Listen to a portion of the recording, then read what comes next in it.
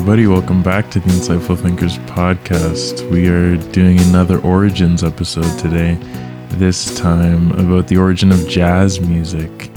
I was recently watching a jazz concert and the idea popped into my mind to kind of figure out where this type of music started. And it's just very interesting. The way they were playing, it was so much improv and so much was not really being read from the sheets as you'll normally see in a performance. And it just seemed like they could go on forever. And I just thought, how are they doing this? How did jazz become this way? So heavily reliant on improv and such a unique genre. So that's what we're going to talk about today. It's mainly going to be about the origins, but we're also going to talk about the elements of jazz music, as I mentioned, improvisation.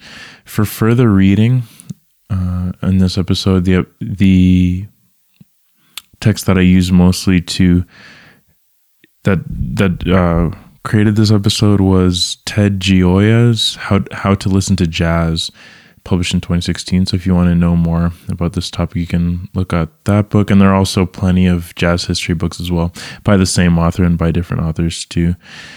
So what is jazz? First of all, when you hear it, you probably know when you hear it, but is there a way we can define it? Well, jazz cannot actually easily be defined in the same way as most music. To date, there is really no official, or at least no single definition for what jazz is. Really, jazz is just a genre combined of many other genres. And that's what we're going to see here with how jazz started. But before we figure out how jazz started, let's talk about kind of some elements of jazz music. So one of the first ones is improvisation, as I kind of mentioned. Improvisation in music is the spontaneous invention of rhythms and melodies that is present in jazz and that is part of authentic African music. This idea of improvisation in music and in performance actually started with jazz's roots in Western African music.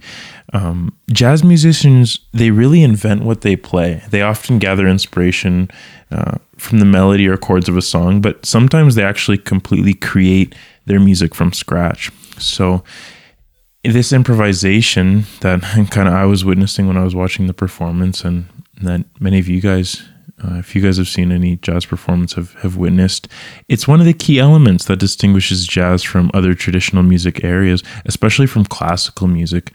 The jazz performer really is a creative, improvising composer, and is his or her own composer really as he or she plays the music. Whereas in classical music, if you watch them, they have the sheets in front of them. That performer typically expresses and interprets someone else's composition. So jazz really relies heavily on improv, whereas other genres of music do not.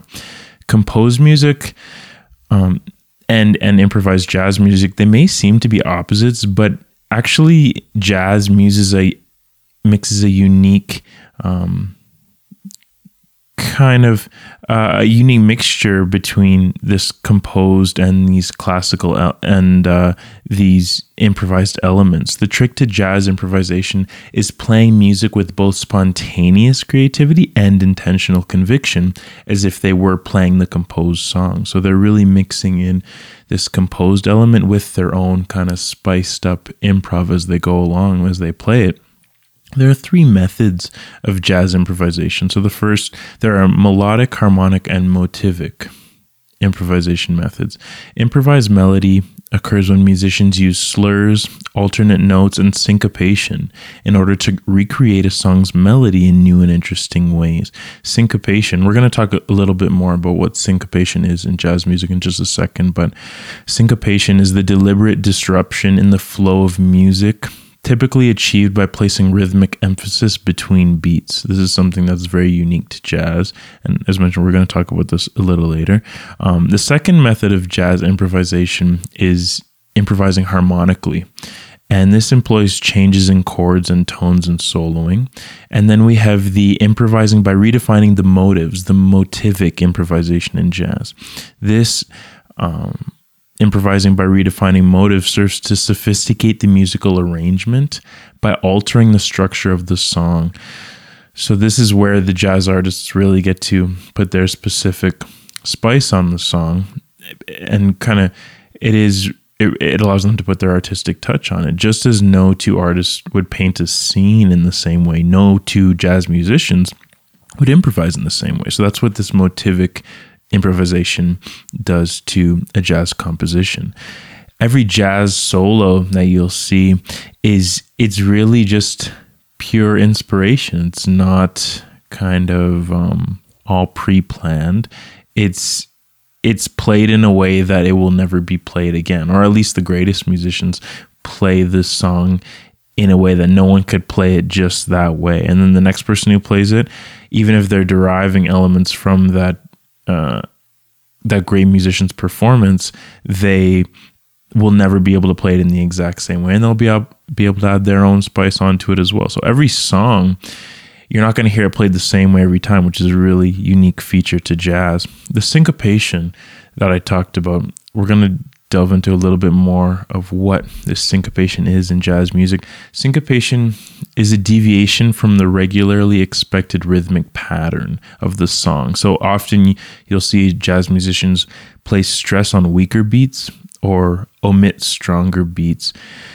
This is the way that jazz musicians, what they do is they place notes and accents before and after the beat in ways to emphasize the beat and keep it moving and keep it rolling, keep the swing or the pulse. And that's another element in jazz music. Syncopation really is what makes jazz sound so different from the more regular rhythms of classical or pop music. What they do is they kind of they emphasize notes that they play on the upbeats. And so if you're tapping your foot along with a beat, every time your foot is in the air during this upbeat, they accent the beat. That's syncopation. So it kind of makes you bob your head, or it gives it some kind of a swing and things like this. And this is a concept really inherent to jazz music. The pulse or the swing that I kind of mentioned, this is a little bit more of an ambiguous thing. It's a very rhythmic forward momentum that is achieved by changing the length of notes, holding some notes longer and making some notes shorter. But this definition is just so broad. And Louis Armstrong, one of the jazz pioneers, he had a famous reply when asked what swing meant. He said, if you have to ask what swing is, you'll never know. So swing is really quite the ambiguous thing. It is. Jazz musicians and people more experienced in jazz than I, or the experts, will know what it is and they know how to pick it up, but it is still quite ambiguous to the novice listener, which I consider myself as. Just like jazz itself as a genre is a little bit ambiguous because it melds so many different genres within it and it's constantly evolving. So swing, just like jazz, is quite ambiguous. We also have dynamics in jazz, and this is the last thing that I'm going to talk about before we dive into the origins a little bit. Dynamics refer to variations in volume of a note or phrase. Classical musicians will probably know kind of what this is, because in classical music, a number of Italian words have been adopted to describe these shifts in volume from pianissimo, which is very soft, to fortissimo, very loud. And you can tell quite a bit about the flavor of a concert piece by how many P's and F's you see on the written score. If you look at the score, you see these little P's and these little F's. That kind of shows the dynamics of the song and when to play something soft or loud. In jazz, though, jazz composers also put this into the score, but given the improvisational nature of jazz, many decisions on dynamics are made on the fly. They're made spontaneously as they play. So the dynamics that do exist in classical music exist in jazz, but more spontaneously. So that's kind of what I'm getting at here is with jazz, everything is really spontaneous. It's improvised, and that makes it a very unique genre. Where did this unique genre come from? What is the origin of this? So what really kind of seemed to start jazz was a mixing of elements from all sorts of different cultures, as I've kind of mentioned. So first, we have the mixing of elements from Europe and Africa. Jazz is sometimes defined as the encounter between African music brought to the United States by slaves and classical European repertoire.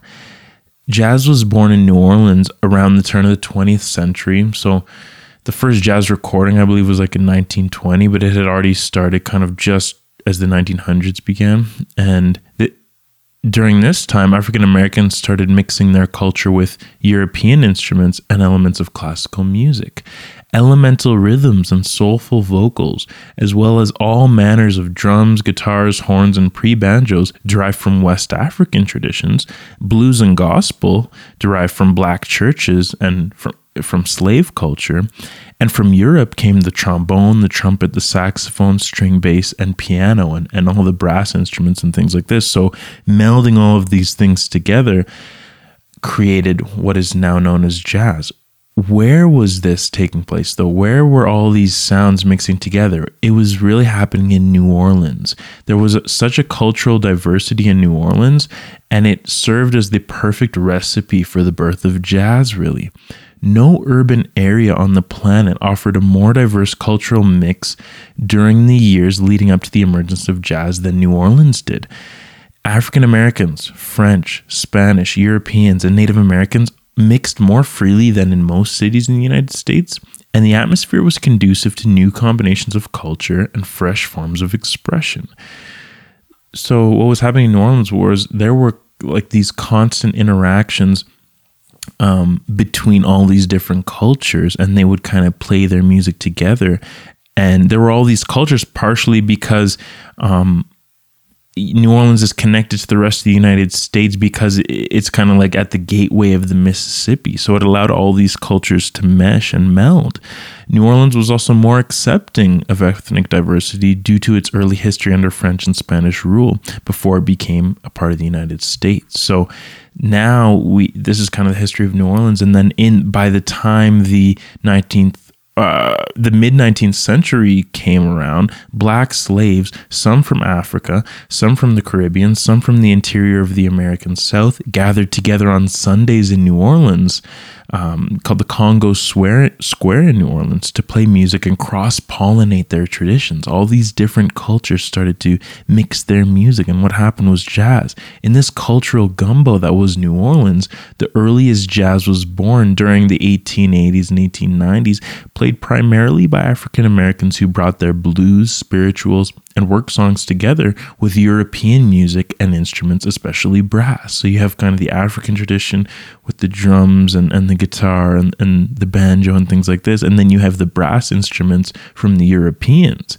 And when you mix these things, it created kind of like a vibrant cultural mix and created jazz, really. When vibrant cultural traditions are forced into such close interaction and exposed to so many disparate influences, exciting new hybrids of music invariably emerge from the mix. And that exciting new hybrid was jazz. So there's this role of the combination of cultures, the Europeans and the European culture and the African culture and all these things. There's also the role of the Jim Crow laws and racial segregation in the birth of jazz. The Jim Crow laws, we discussed this, must be about 10 episodes ago now, on systemic discrimination in the United States. The Jim Crow laws were statutes that legalized racial segregation in the United States.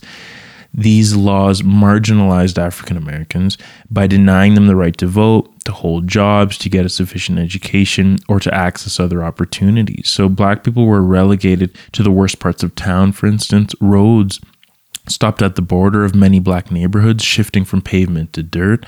Water, sewage systems, and other public services that supported the white areas of town often did not extend to the black areas as well. There were also poll taxes, there were literacy tests, and there were other devices that were implemented to prevent blacks from voting. So this institutionalized segregation was imposed in the United States, but how did it apply to jazz? Well, Creoles of color from New Orleans, this type of people in New Orleans, who were the mixed race descendants of black and white ancestors, typically identified more with European culture than with Africa's before the Jim Crow laws. But after the Jim Crow laws of 1890 classified the city's mixed-race Creoles as black, so now even if you're mixed, you're black too, so you're going to be segregated against as well. Now the Creoles were only allowed to play with other black musicians, and this brought a greater musical fluency and technical skill to black music, since many of the Creoles of color were trained in classical music. So jazz emerged in part from the merger of these two forms. The Creoles, the people of color who were the Creoles, the kind of the lighter skinned or the mixed race Creoles, when they began to play with the other black musicians finally, now they started to bring in their classical training and a mix between and when they mixed with the inner city improvisational style of the inner city African Americans, this is when you saw this mixing of styles to create jazz. You get kind of the disciplined classical approach of the Creole people, and then the improvisational kind of more free form of the inner city black people. And this really helped to create jazz as well. So jazz was born really through the mixing of cultures in the end, and racial segregation actually did play a role in spawning jazz as well. So that's really how it all started. I'm kind of interested in these origins. I haven't really been tracing the origins of the ancient history of cannabis use as well, and it's too long, I believe, to trace the entire history of these things. And I mean, maybe I could pick it back up, but I think the origin is a lot simpler, and I think I find it a little more interesting just about the origin rather than the entire development of jazz, because that would just be impossible to cover in one episode. This is why we're getting some shorter episodes, which hopefully you guys are also enjoying. So in conclusion, the music of jazz has really continued to evolve with new styles and subgenres forming as the genre itself remains enigmatic to those who try to define it. Jazz legend Louis Armstrong, similar to what he said about swing, he says, or I guess I'll use the same quote, just if you have to ask what swing is, you'll never know. So there is this enigmatic kind of feature to jazz. No one really knows exactly what it is, but when you hear it, you know, okay, that's jazz. But I just find it interesting kind of figuring out what exactly is jazz and getting a little more detail into that. So I hope you guys got a little more detail into what jazz is just by listening to this episode. Thank you for listening, everybody. We are growing our community by word of mouth. So if you like this episode, please share it with a couple people, a couple of your friends who are interested in jazz music or just music in general. Please subscribe as well, or follow on whatever platform you're listening to on or watching on. Please leave a star rating or a review as well on Apple Podcasts, or a like on YouTube if you're watching on there. Please also share your own ideas in the comments section or from the Connect page on the website, insightfulthinkersmedia.com. Instagram at Insightful Thinkers Media, and Twitter at TMITM. You can also check out the poems and the articles that are on the website. And if you want to join the monthly ITP video conference call, where we choose topics to analyze together every month, you can support the podcast on Patreon. Whatever you do to support you guys, listening and watching is always plenty. Thank you for tuning in to the Insightful Thinkers podcast. As always, everyone, we'll be back next Monday, as always, for more in-depth analysis into a diverse set of topics. Take care, everybody.